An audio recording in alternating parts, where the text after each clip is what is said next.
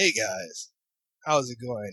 A couple of notes that we wanted to make before this interview airs. Since the interview, I have played Knit Underground, and quite frankly, I am really blown away by it.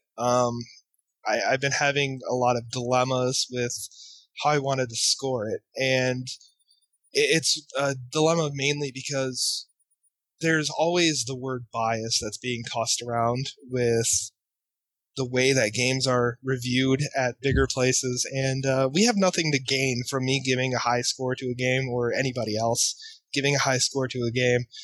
The reason why this is getting a perfect score is actually because it's a true, genuine experience.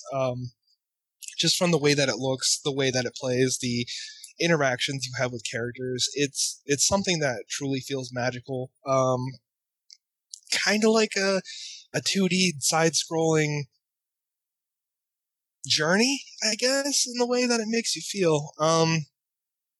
Great moments in it with the music hitting just right and can really bring tears to somebody's eyes. It was one of those things where I never felt sad during it. I only felt happy, and there were a couple of chuckles.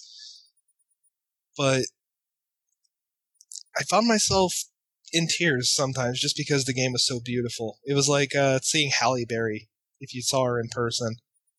Because I would imagine that would make you cry, probably, right?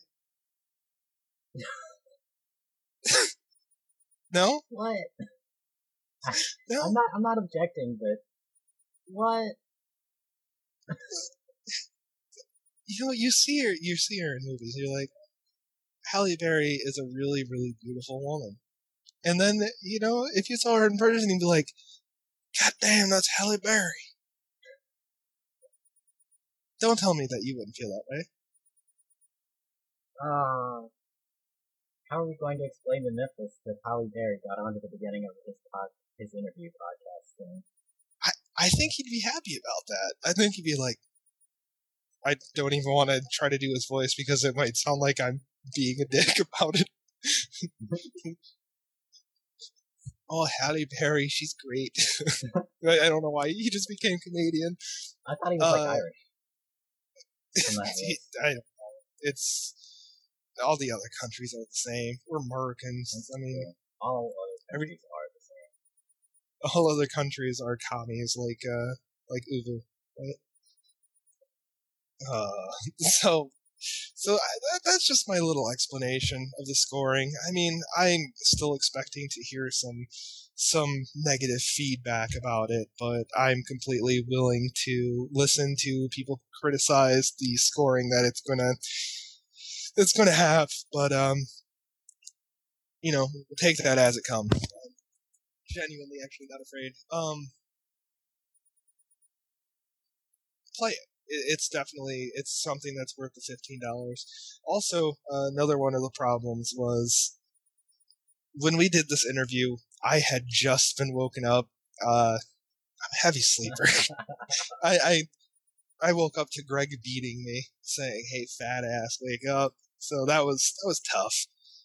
But I don't know. It took a while to really get into the swing of things, between me not having my proper interview/podcast microphone in, to being nervous at first, because when we do these interviews, I don't actually speak to the people first. I set up the interviews and we just email back and forth. I try not to speak to them because I want that genuine bond to actually be there. I don't want something counterfeit to happen, which is part of the reason why you hear us talk so highly about his games. Like, we actually do love his games. Greg, you had actually said something about we might come off as we're sucking up to him.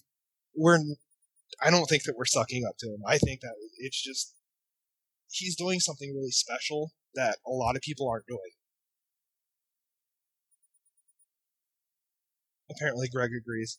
Oh, Eric and I disagree on what constitutes a good interview. So,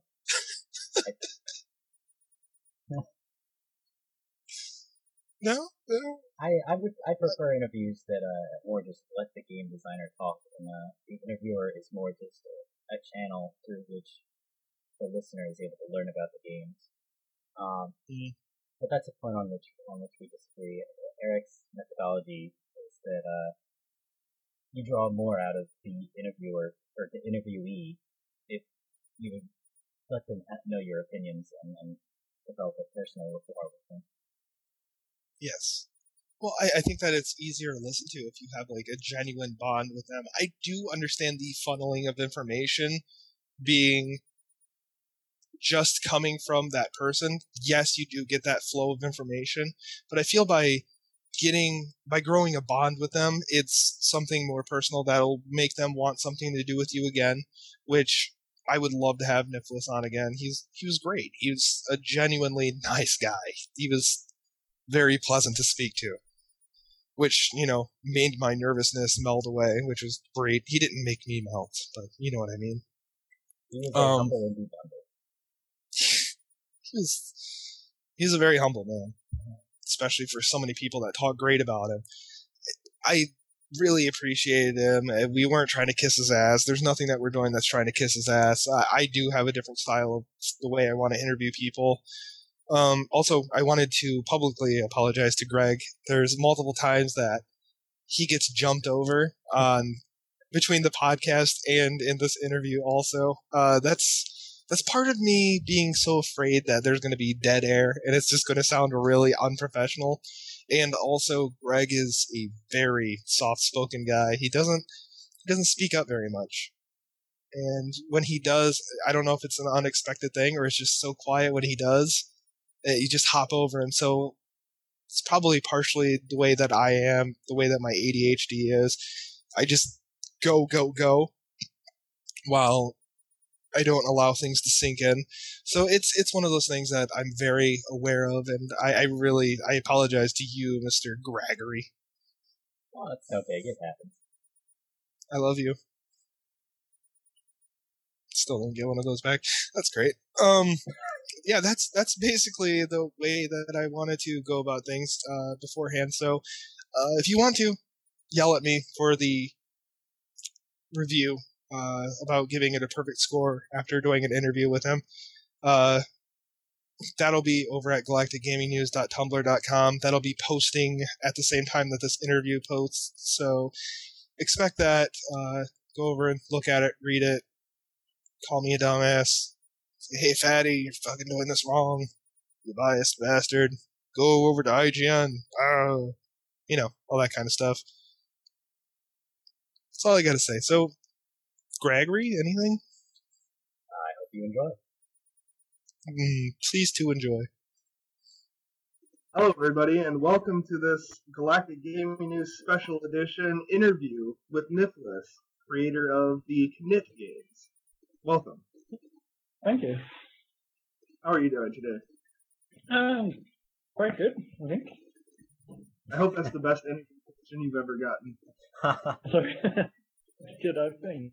How's that? Huh? What was that? Sorry. Okay. Misunderstood. Sorry. Oh, you're fine. I guess we'll start out just like this. How long have you been working on Knit Underground, and when are you expecting it to make its way into retail? Into what? Retail, as in like, when's it going to be on the market to be downloaded or bought? Oh, it is already. Like, I spent 2.5 years on it, and released it in December. Super late December or something. And the only thing right now is that we're trying to get it up on Steam, basically. So we're going through like the green light process and all that. And where can that be downloaded at?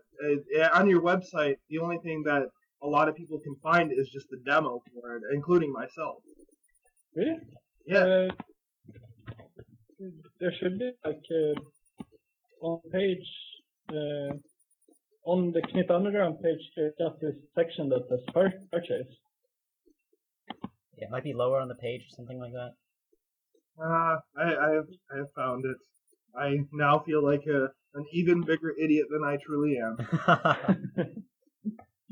But it's really difficult to design websites. Like I need to put like all this information in, and at the same time, like have to find stuff. And the main trick, the main problem is that people usually don't want to read text.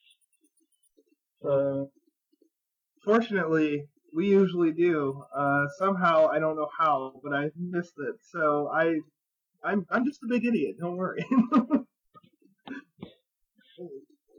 It turns out that it is available and completely. How much does that run a person? How much does that cost? Let's see. I think it's like probably $13 or something. Okay. I believe Not exactly for myself. I think with the conversion it was $15 in US. Okay. Maybe it's something. I'm a bit unsure. It's the publishers that sets the price, so and it shows up in my own currency. So. Well, hopefully you don't want to buy it in American dollars. It's probably not worthwhile to do it that way. That is true. Greg, would you like to ask him a question? So I guess first a more general question. I've noticed, the few of your games that I've managed to play, Night Sky and Knit Stories, they often feature like lonely landscapes. You have a protagonist, maybe a few enemies, but not much else. Yeah. So, I was wondering, is there anything in particular that draws you to the idea of lonely worlds? I don't know. I think it's just it's probably a combination of things because I just really like. I guess it's like when I like exploring myself, like nature stuff. If I go out, it's that kind of sceneries and places where I really like to go and the stuff I really like to experience. That's the stuff that inspires me a lot in real life. So I guess it's just reflected in my games, I'd say. I guess in that sense, it's not so much a lack of people as it is just a greater focus on the environment then.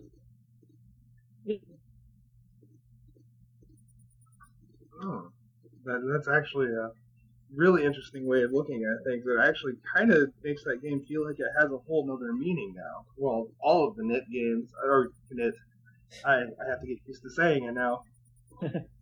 Yeah. So what exactly inspired you to create it? And what does that word mean? Just first in general. Mm-hmm. I'm not sure. Like I've always had this drive to create things. It's like always been a part of me. Even as a child, I wasn't the type of person who would mainly like pretend things, but I would rather like build details and try to do these constructions and things like that. So I don't know why I have it myself. If it's not too necessary that it's actually computer games. If I wouldn't have done this, I would have done something else. But as long as I can create, I'm kind of happy. Well, you're making a lot of people happy with what you're doing, so at least your happiness is running over to everybody else. I hope so. It's seriously, experiencing Knit for the first time was, at first, I didn't know what to think. I thought, this is really simple.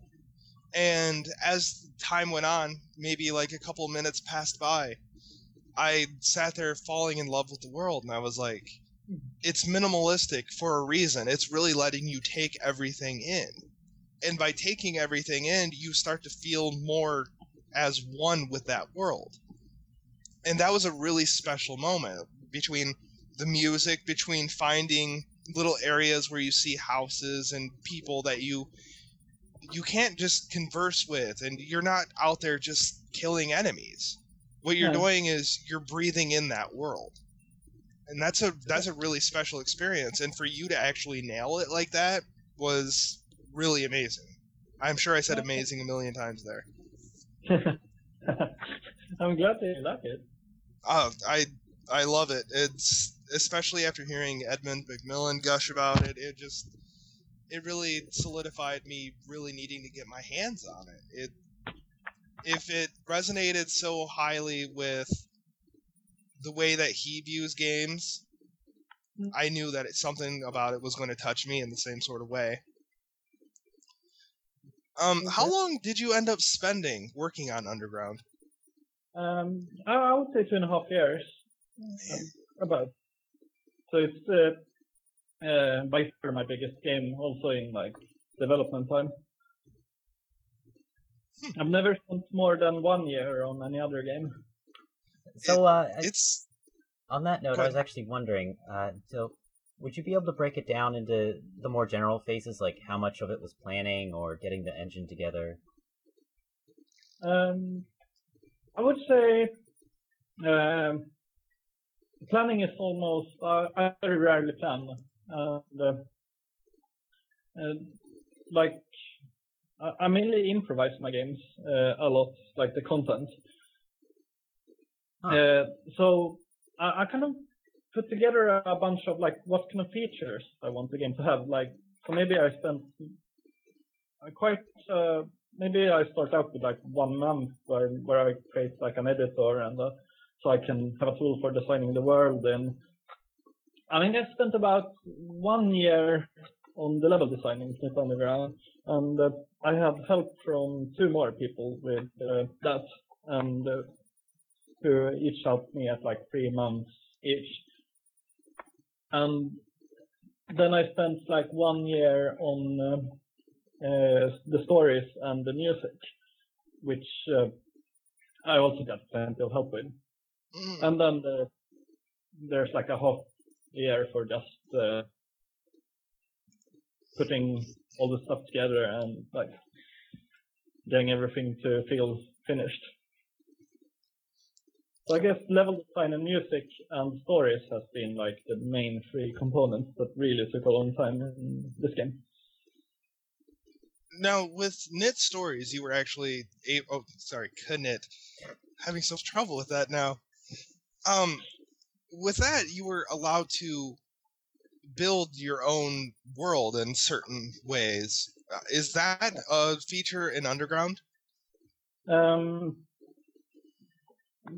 it's the editor itself I made is kind of like a developer thing. So I mean, it works, but it wouldn't be that understandable for most people. I think the thing about Knit Underground is because it's like kind of a lot more complicated on the inside. It has like these story things and more advanced graphics. It's like I really want to make an editor for it, but I would need to spend quite a lot of time on it. Like the support is there, but there's just not a good editor at this point. And Knit Stories was such a simple game, so it wasn't hard to make an editor for it. I can definitely say that everything that I've seen out of it, and I'm sorry that I haven't played it yet, it is gorgeous. It is stunningly beautiful. Sorry, I pressed the wrong button there. Oh, Can you hear me? Yeah, you're fine. Yeah, press the button and then get disconnected from you. What I was saying was that it's probably, from everything that I've seen, and I apologized for not playing it, it's really beautiful. Like graphically and everything, it's gorgeous. Thank you.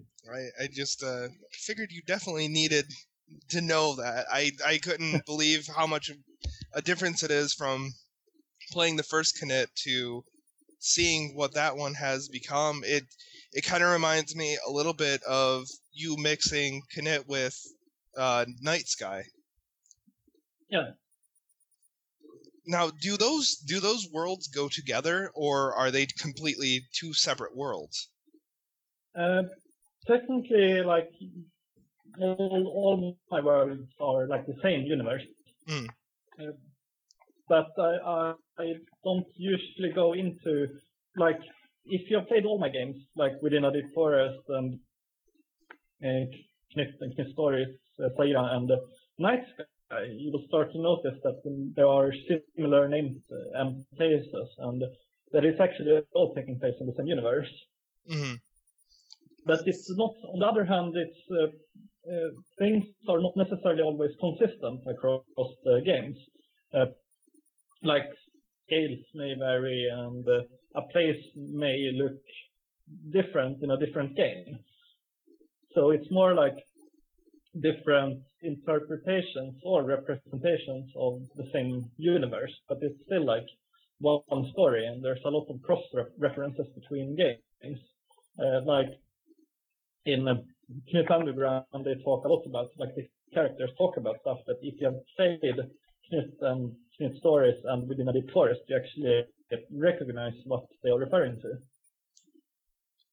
I have noticed a little bit of that crossover. I just wasn't positive how they fit in together, if they were around the same area in the world or anything like that. But it really did seem like everything goes together. Like, sure, it doesn't have the same name, but each one of them interweave themselves into each other. Yeah, and especially the fun thing about Knit Underground is that the entire top of the world is actually the same location as the entire bottom of the world Within a Deep Forest. So if you actually travel through the top part of the map and have played the previous game, you will start to recognize, like, all the different things and things like that. And even though the places aren't always named up there, you will actually know what the names are just from having played the previous game. And I like references. I like adding references like that. Those are definitely good references to have, I must say. Being able to being able to intertwine those together it's really cool to see something like that, and that's something that can really build a fan base. And when you have that fan base already established, as you do, that's something that they can start to smile about in another way. I mean, so your games already, for some reason, just instantly put a smile on somebody's face. And something like that can just make it even better. It's a really amazing thing to do, and I think that it was really smart on your part to do something like that, to make them feel like they're already initiated in your world in such a really meaningful way in the end. Yeah, I try to. I'm very careful though. I don't want to ever have the feeling that you have like that you need to play one game before you play another. Like there's no order in which my games should be played in, and there's no game that you have to play at all to play another. But that if it's more like a puzzle with like different pieces, and that like the puzzle will probably never be completed, but you can still like put some pieces together and get a bigger image. Now, were there any other games that you've played that have inspired your games in any sort of way? I mean, tons of games. I usually find something in most games I play that inspires me, and so it's like, yes, too many to count. Well, I'm glad I haven't seen any Call of Duty inspiration, so that's been really nice. Yeah, does Knit Underground have a shoehorned multiplayer? That would be that'd be horrible. Zombie mode. Like the first Knit game was really inspired by the game Ico for the PlayStation 2. Just subtraction. What is designed by subtraction idea that just take away as much as possible from the game instead of just having lots of stuff there. Before we started the interview, we were actually just speaking about that. That's really interesting that you said this. Pretty much the same thing that we were just talking about. We were speaking pretty in depth before we started the interview about how your game seemed to have some of those minimal aspects as Ico and Shadow of the Colossus, because he had said that reading one of your interviews, you were talking about how those games had inspired you, and I was talking about how I could really see that. Yeah, and I think even like there's a lot of newer games, like Proteus, for example, that even pulls that further, where even the even what are classic for games, like classical game things that games should have, even those are gone now with like no challenges or things like that. And it feels like that stuff is going to inspire me for future games too. So I already know which kind of games that I will. Yeah, that really blew my mind when I played them, and it will probably affect me a lot from this point. Now, do you plan on sticking with the side-scrolling 2D adventure games, or are you planning on going into other genres? I don't know yet.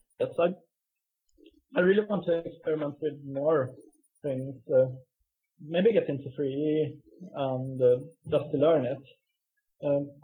I don't think it's like right now I don't have many ideas, so I don't know what my next game is going to be. But I guess we'll find out. I hope so. Hopefully you're not just disappearing on us. No. Like maybe in 20 years I'm going to disappear, because then I will probably convert my game company into a brewery and do beers instead.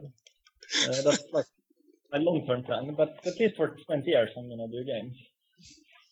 Hey, that's actually a pretty good life goal, I must say. Yeah. I'm going to make like amazing stuff and stuff.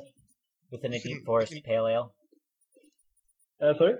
Within a deep forest Actually, pale that's ale? a really good idea. You could have your own brew of each one of your games. That'd be really neat. That is true. Definitely within a deep forest one. It's going to taste like forest. You can have all kinds of fungus brewed into it. It'd be great. When you open it, a mushroom can sprout out of it. That doesn't sound healthy. Well, healthy or not. Okay, fine. You can drink it out of a mushroom. You like this? I'm a thinking man. Yeah, I like this. Actually, now that you brought up profession, I had read that you work for a newspaper, and I was actually curious. Like, it's not. Do you ever bring your job home with you and put some of that in your games? That was actually many years ago. That was maybe 2006, maybe, when I'd lost it. That's now since then I've only worked full time on my own games. Oh, whoa. Okay. But yeah, it's yeah. I don't know what to respond except that. Has that job and what you did? I believe that it was that you had a job working with special needs children, or writing with special needs children, or something, right? Yeah, exactly. Now, did like any of that inspire any of your games in any sort of way? I don't think that job inspired me that much. I think that was a bit. I have to say, even though it was a very like important job itself. I wouldn't say that it was even my thing. I was quite out of place in it. So I don't think that inspired me that much.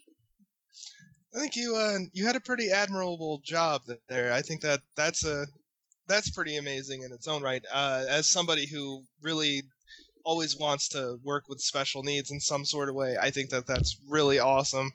It makes me like you even more than I already did. I think the job itself is super important. One of the reasons is because there's a lot of people who are actually like they are like intelligent enough to want to do some proper job. And what we offered here was like a proper newspaper that would actually be sent out to like a lot of like the different places. Only thing is that I wasn't very suited for the job myself because I kind of got easily distracted by my own projects and stuff like that. To be perfectly honest, they probably deserve some guy who's better than me at that job. Well, if you're gonna make games So, sometime, you can't complain with that.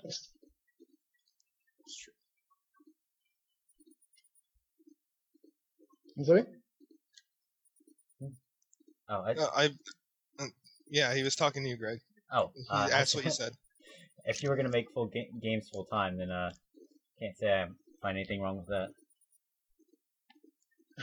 No, I'm really happy that I went for that. It's super fun. Oh, trust me, we're happy about it too. Very much. I think the main thing is because I'm the luxury of being my own boss is that I can just do random stuff, like decide that now I'm gonna live in Denmark for a while and things like that. And I kind of like that freedom to not have to be in a specific place at a given time. Speaking of where you're from and everything, you're originally from Sweden, correct? Yeah, exactly. What are your thoughts on PewDiePie? What? On PewDiePie, he's from Sweden. He is a gamer who plays video games on the internet and usually screams about barrels. How's the name spelled? I haven't checked this guy out, actually. Oh, he's huge. He has like the fastest growing channel ever on YouTube. He has like, I believe, like 24 million subscribers or something. It's PEWDIEPIE.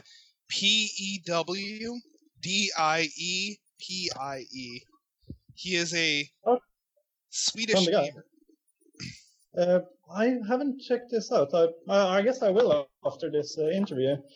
Oh, you can do it during the interview if you want. That's fine. He's on the other hand, I have a really amazing moment from. So when I'm in Sweden, I live at in Umeå, which is kind of in the far north. And so one day, my friend from Germany posted like a YouTube video of regular ordinary Swedish mealtime. And the funny thing is, I don't know if you have seen that, but it's kind of weird cooking show. Mm-hmm. That's quite insane. And you know, on the video, this was the video where the guy goes out and chops the ingredients before he cooks them. Yeah. And I started to recognize the store that, hey, wait, I know the store, and then outside, like, pinpoint where in this was actually filmed, I realized this is local, this is like here in Umeå. And the day after, they just randomly walked into where I have my office. So it was just this really cool moment. Like one day I just hear about this internet meme the first time, and then the day after they just walk in, which is completely random. But it was like quite awesome. That is pretty awesome. Maybe one day you can meet up with PewDiePie and you guys can be in a video together yelling at barrels and stuff.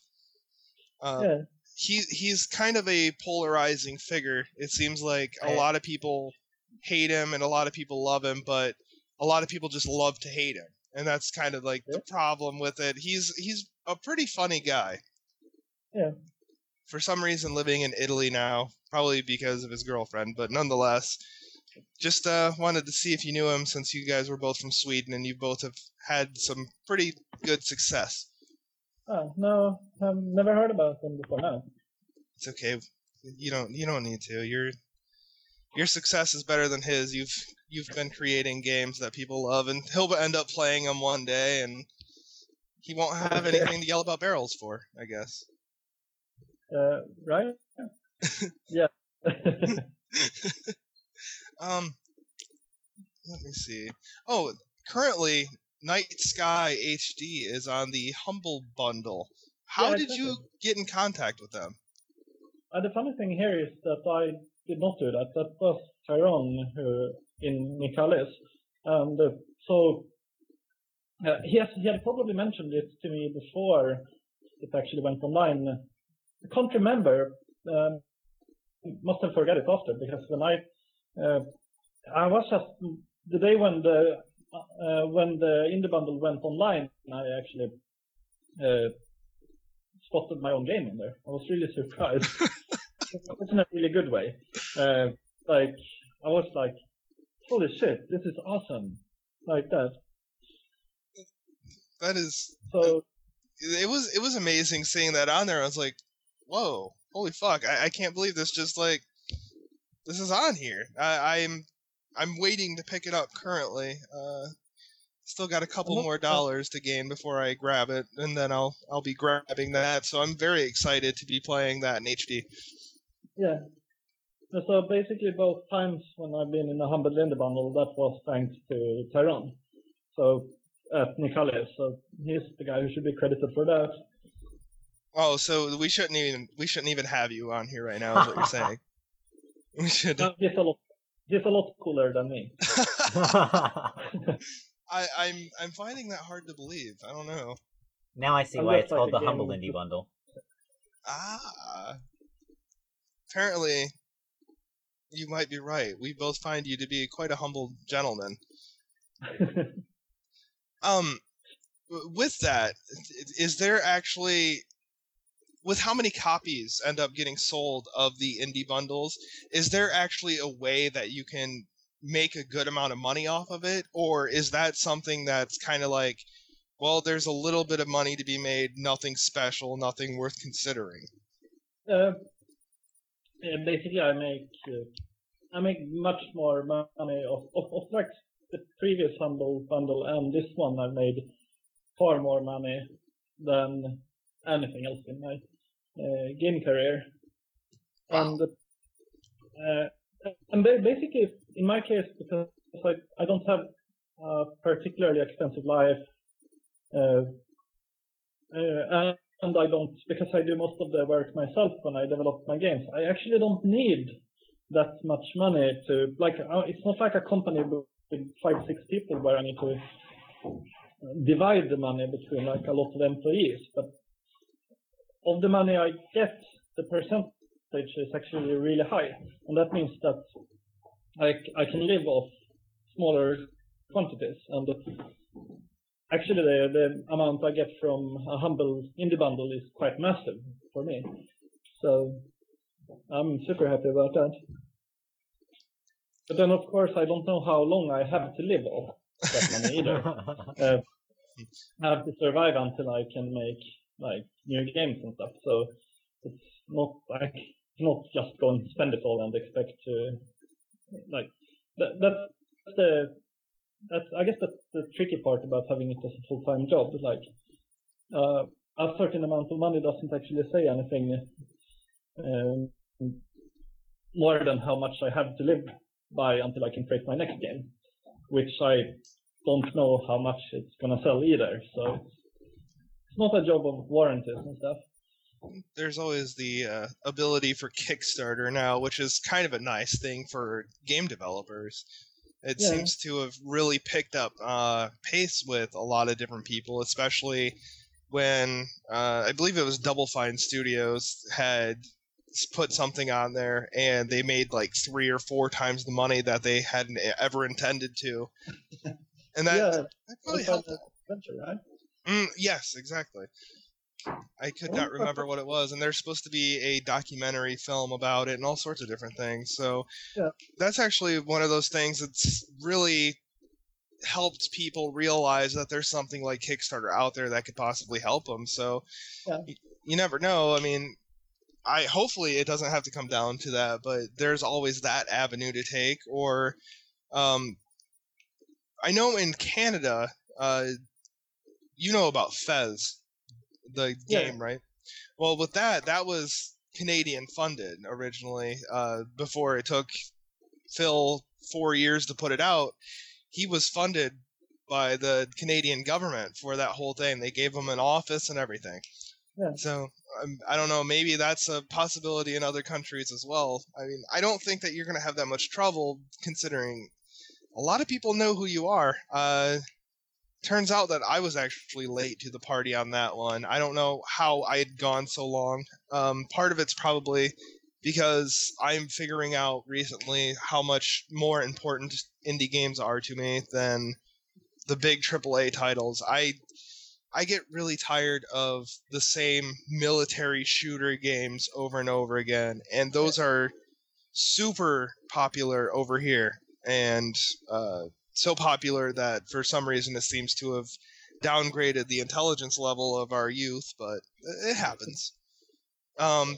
Between that and the same old with Assassins, it's really nice to see these indie games that allow for something different and something new, and I think that you're one of those people who've really paved a way for an adventure game with minimalistic qualities to it.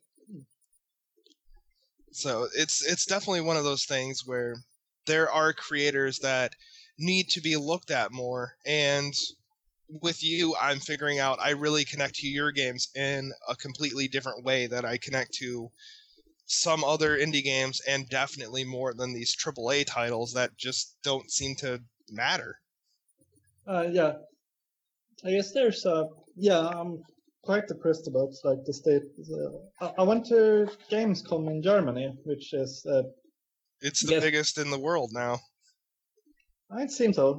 There were just so many people there, and I was actually quite depressed about the state of the AAA industry, because it was almost like being at a porn convention. It's like extreme,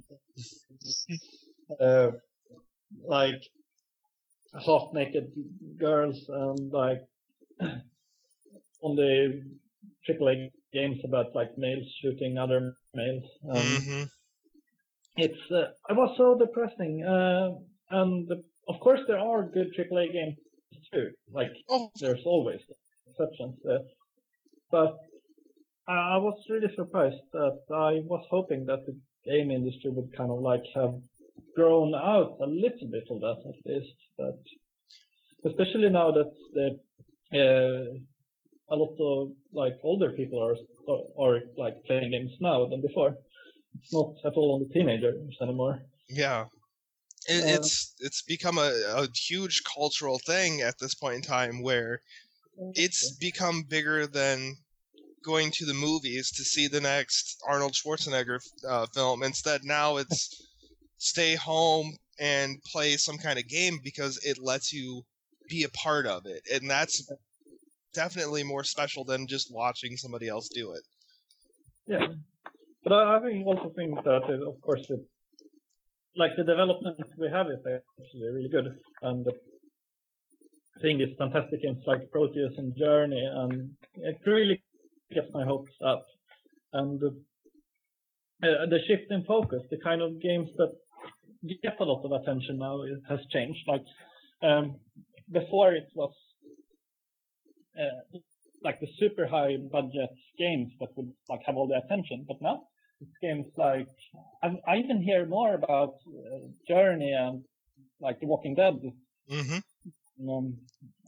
games like that are of course still by kind of big studios, but they're not like the massive AAA sort of thing. Like the focus is still really shifting, and I really like that. Yeah, and maybe that's open for a new type of games, like for grown-up games, I would say. Yeah, and I believe that those two games are incredibly important to the industry. Last year, The Walking Dead ended up being our game of the year, and Journey was our runner-up for game of the year. And that's a big deal when you look at previous years. It was always Mass Effect or something by Rockstar or any of those games. And with this past year going by, it was completely weird. And I ended up having to write an article about it because it was such an interesting thing that happened, where those weren't the games that mattered because the market's so oversaturated with them. Instead, we have these new titles that are telling a story through a completely different way that make a huge difference. Exactly. Yeah. Like this year, we got the reboot of Devil May Cry. We've had that new Metal Gear game with a weird name that isn't even a word. And so far this year, out of everything that's come out, the best game that I've played is Super House of Dead Ninjas. I haven't heard about that one. Oh, it originally started out as a Flash game. It's by Megadev Studios, and originally it was just a Flash game. They're a Flash company, and it got so popular that Adult Swim ended up putting it out as a retail version, and they didn't add a lot to it, but it's a game that's like $7 instead of the $60 that I had for Devil May Cry. This $7 game has the most content, and it's honestly the best thing that I played so far this year. Awesome. Yeah, I'm watching a video of it now. It looks really good. Oh, it's fantastic. It's not like the way it looks is nothing the way that it feels when you play it. It's like when you play Super Meat Boy, and it no longer feels like you're controlling it. It just feels like it's all a part of your mind. Like every little twitch movement you make actually just happens. That is pretty cool. Yeah, it's a very amazing thing, and that's like a whole different kind of immersion that we're seeing in indie games now, is the way of movement actually feeling like it's just the second part of your brain. And then with the other side of indie games, which is where I would put you at, which you're probably the master of it, is putting you into that game based upon the environment that you're in those games. It really drags you in. Yeah. But I love the diversity. Yeah. There's so many different focuses into the different games. Now, have you ever been in contact with Jonathan Blow? No, not really. Oh, for some reason, I'm such a gaming nerd that for some reason I dream about video games sometimes, and I had this weird dream that you and Jonathan Blow had made a game together, and it was a mixture of Braid and Knit. It was one of the coolest things ever, and for some reason, it was all of us going to conventions and everything, and you guys were the most popular thing that was at this convention. So it was just one of those really weird and cool dreams, and I'm sorry that I dreamt about you, because that's just kind of strange now that I think about it. But I think that there's certain indie developers that will work together, but they're very hesitant, because with indie developers, it's their imagination, and it's what matters most to them. But I think that you and John Blow should get in contact with each other, and you guys should definitely make a game together at some point in time and make my dream come true.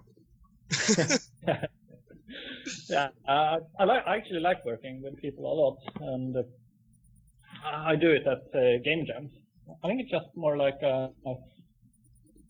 it's more a practical thing that makes it tricky to work with people on long-term projects. Well, when you get to find somebody to work with who's also not at that point actually doing a project already, and you have to like be into some phase where what both of you want to do at the same time kind of matches, I guess. Like I'm super up to working in teams, and I actually really miss it. I think I would rather work in a small studio than the way I do now. But I guess it just haven't happened yet a lot, because I guess I need to find the people and figure out what we can do that like kind of works with both our visions and stuff. Well, I don't know if you want to work with John Blow anyways. He's kind of a dangerous man, I guess. He's got a black belt in a few different martial arts, and he apparently punches holes through people's chests. So you have to be really, he can be dangerous, I guess. I mean, I guess he's a nice guy and he's kind of funny, but he'll kill you. Yeah, I should watch out for those. Sorry. I have this fear of John Blow for some reason. He scares me ever since Ed told me those stories about him. So I like it. Like it's probably like the rumors keep growing too. Now when you are spreading things like this, yeah, maybe This wasn't my fault. maybe This I was should Ed's fault. I've actually once I tried to spread one about myself too, but it didn't quite work out. That at a game jam where I got a question like what I do, and then I explained that I have a secret game development laboratory under the lakes in Copenhagen where I develop. I don't need the screen because I already know what's on it. So I don't have a computer screen. I just have a desktop computer in my beard, and then it's connected to Stretchboard. I just type on that, and that's how I develop my games. So that's completely true, right? That did so. Oh god, that's going to come to fruition. We are going to tell everybody this. It's kind of necessary. Yeah. You have a very magical beard, I must say. So now I understand exactly why your beard is so magical, though. Yeah. It needs to fit the desktop computer. Oh god. So, sorry. See, I could see like a netbook, but I don't know about a desktop.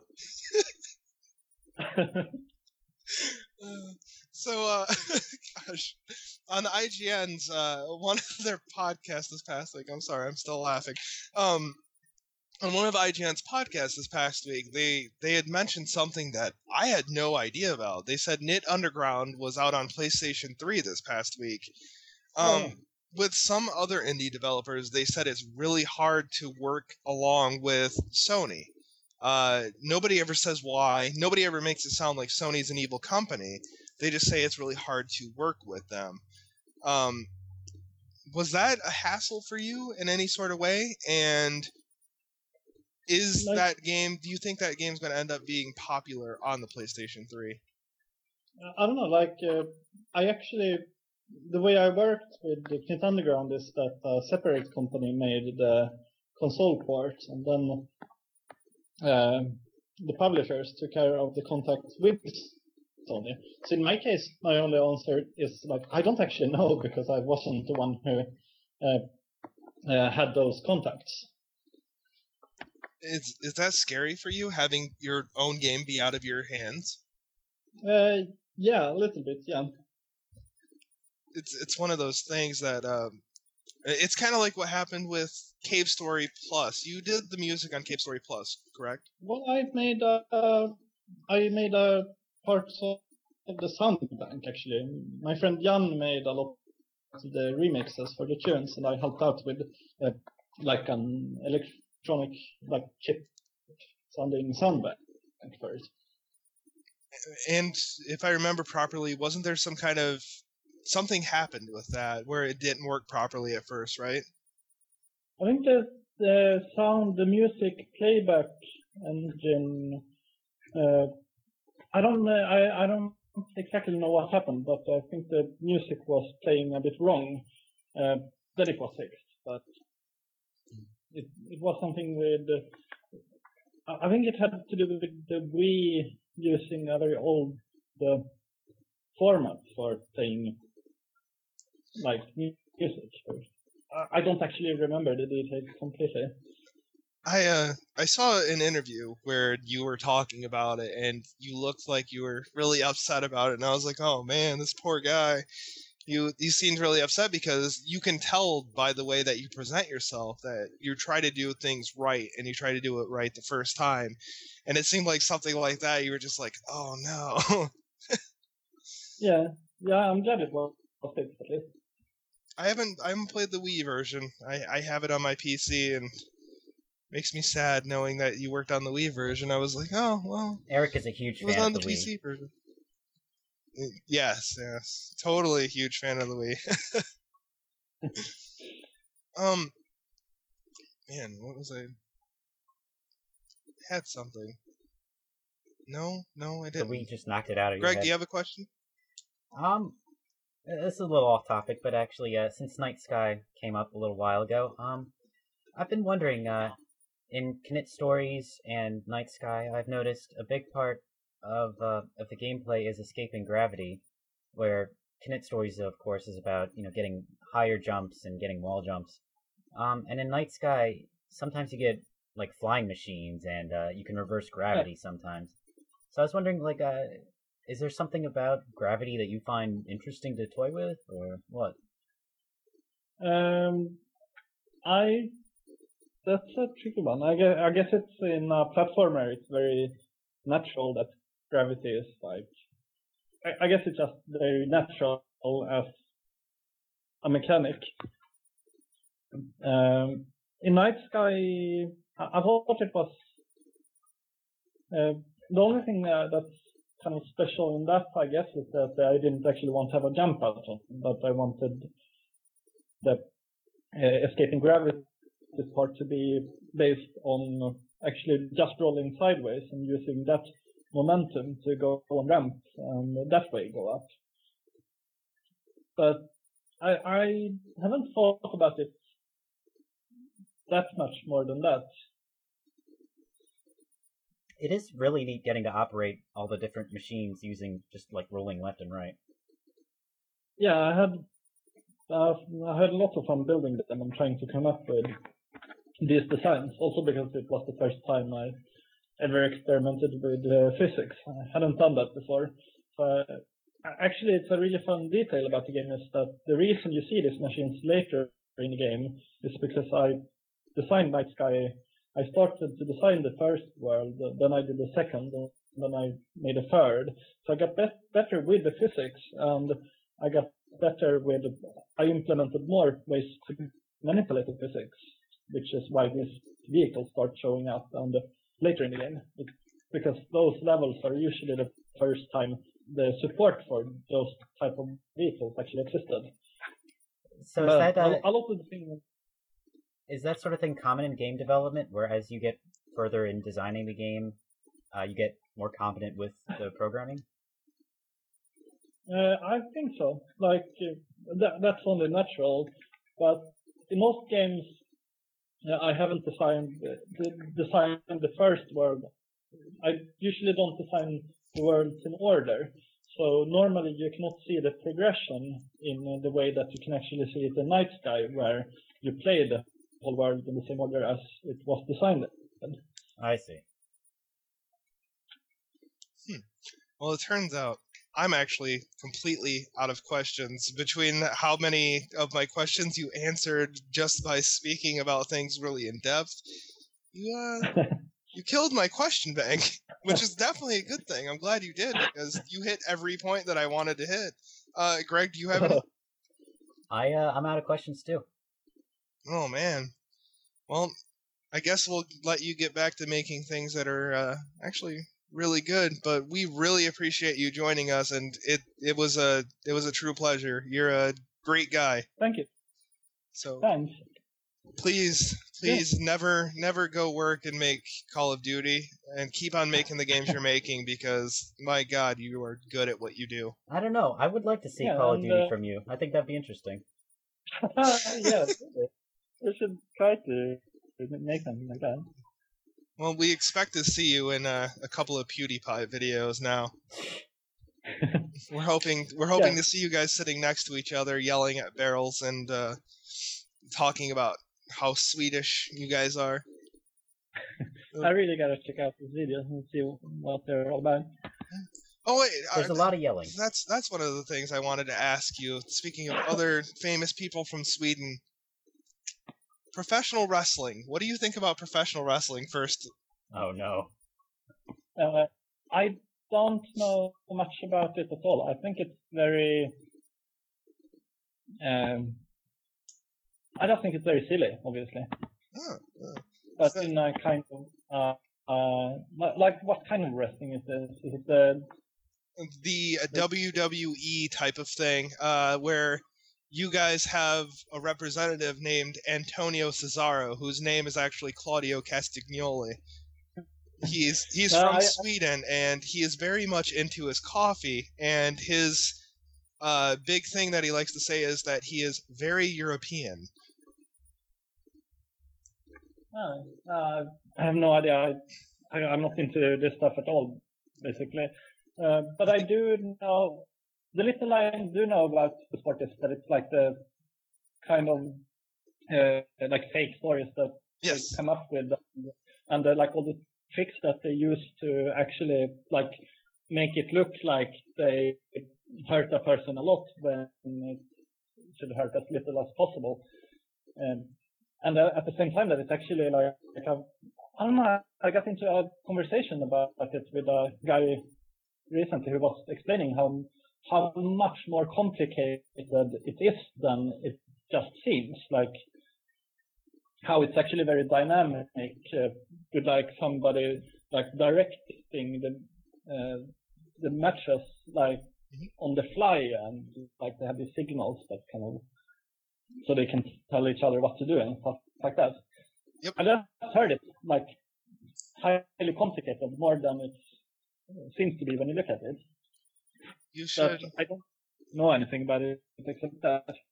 You should start watching it just so you can get into Claudio Castagnoli. He is a very, very nice man. I just, for some reason, maybe I'm a little bit slow, but I just realized that every person I've ever heard of from Sweden and every person I've ever talked to that's from Sweden is really nice. What is it about Sweden that makes you guys so nice? Well, no idea whatsoever. You guys are all nice people for some reason. I don't exactly get it, but I guess it's a really good thing because Americans, we're all kind of jerks. It's just we're not exactly. I've been in America once, and I got a really good impression when I went there. Ooh. Like in America, everybody was super nice to me, except the airport security. Those were assholes. But they're mean to everybody. Yeah. Americans in general are not exactly the nicest of people. I think probably the nicest person I've ever met from America is actually Greg, and that's very rare. You don't usually find those. Usually Americans are like, we're better than everybody, and we're probably going to bomb your country. So that's America for you. Is this the first time you've ever been interviewed about wrestling, Nicholas? It is. Oh, man. Well, I'm glad that we gave you a first. It's not a big thing in Sweden, wrestling at all. It's actually really growing in Germany now, which is really cool. Like, they're doing it in German nightclubs and everything. So it seems to be spreading around, and I actually figured maybe it had gotten bigger in Sweden now that Claudio had made it to the WWE, so I guess I was wrong. So, but I don't know, of course. I when I'm here, I don't have a TV, and most of the time I live in Denmark anyway. So do you not know about Hulk Hogan or anything like that? Oh, I've heard that name. Oh, okay. See, wrestling was something I grew up on. It's kind of a joke in this country, but in other countries it's taken very seriously. But in America, it's just like, it's a big joke to people. I don't know why. For some reason, Americans make a joke out of everything, though. Yeah. Kind of sad, but whatever. But let's do this closing. I don't know exactly what to say to close it out. Usually that's Jimmy that closes out things. So Nicholas, is there anything you'd like to plug before we close this out?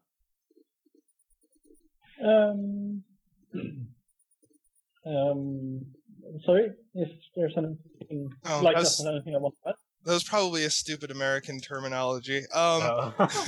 Advertise. Like tell us where we can find your games, and if you want to be contacted on Twitter or anything like that. Yeah, so basically you can just Google Nicholas and you'll find my games. And of course, like Knit Underground is on Greenlight now, so yes. I really want to gather votes and that stuff. Oh, we will definitely be posting a link to that. When we do an interview, we keep on posting the interview, so there will definitely be a link to the Greenlight. I have already voted for it. I have favorited it. I have added it to every list that I possibly could. So, that'll be definitely something that we're going to post around so people know, and we will be posting your website. What about Twitter or anything like that? I'm also on Twitter. I'm called Niklas Nygren after my full name, basically. And most of the stuff I post is nonsense, so. Nonsense is definitely a good thing. Yeah. Most of the stuff that I post is nonsense as well. Either nonsense or something about wrestling. Maybe bad. I should definitely add so I can see what's happening there. Oh, well, I don't know if you want to do that. Well, it was very nice to have you on the show. We appreciate it, and we hope to have you back soon. Yeah, thanks. Have a good day. I would love to. Yeah, you too.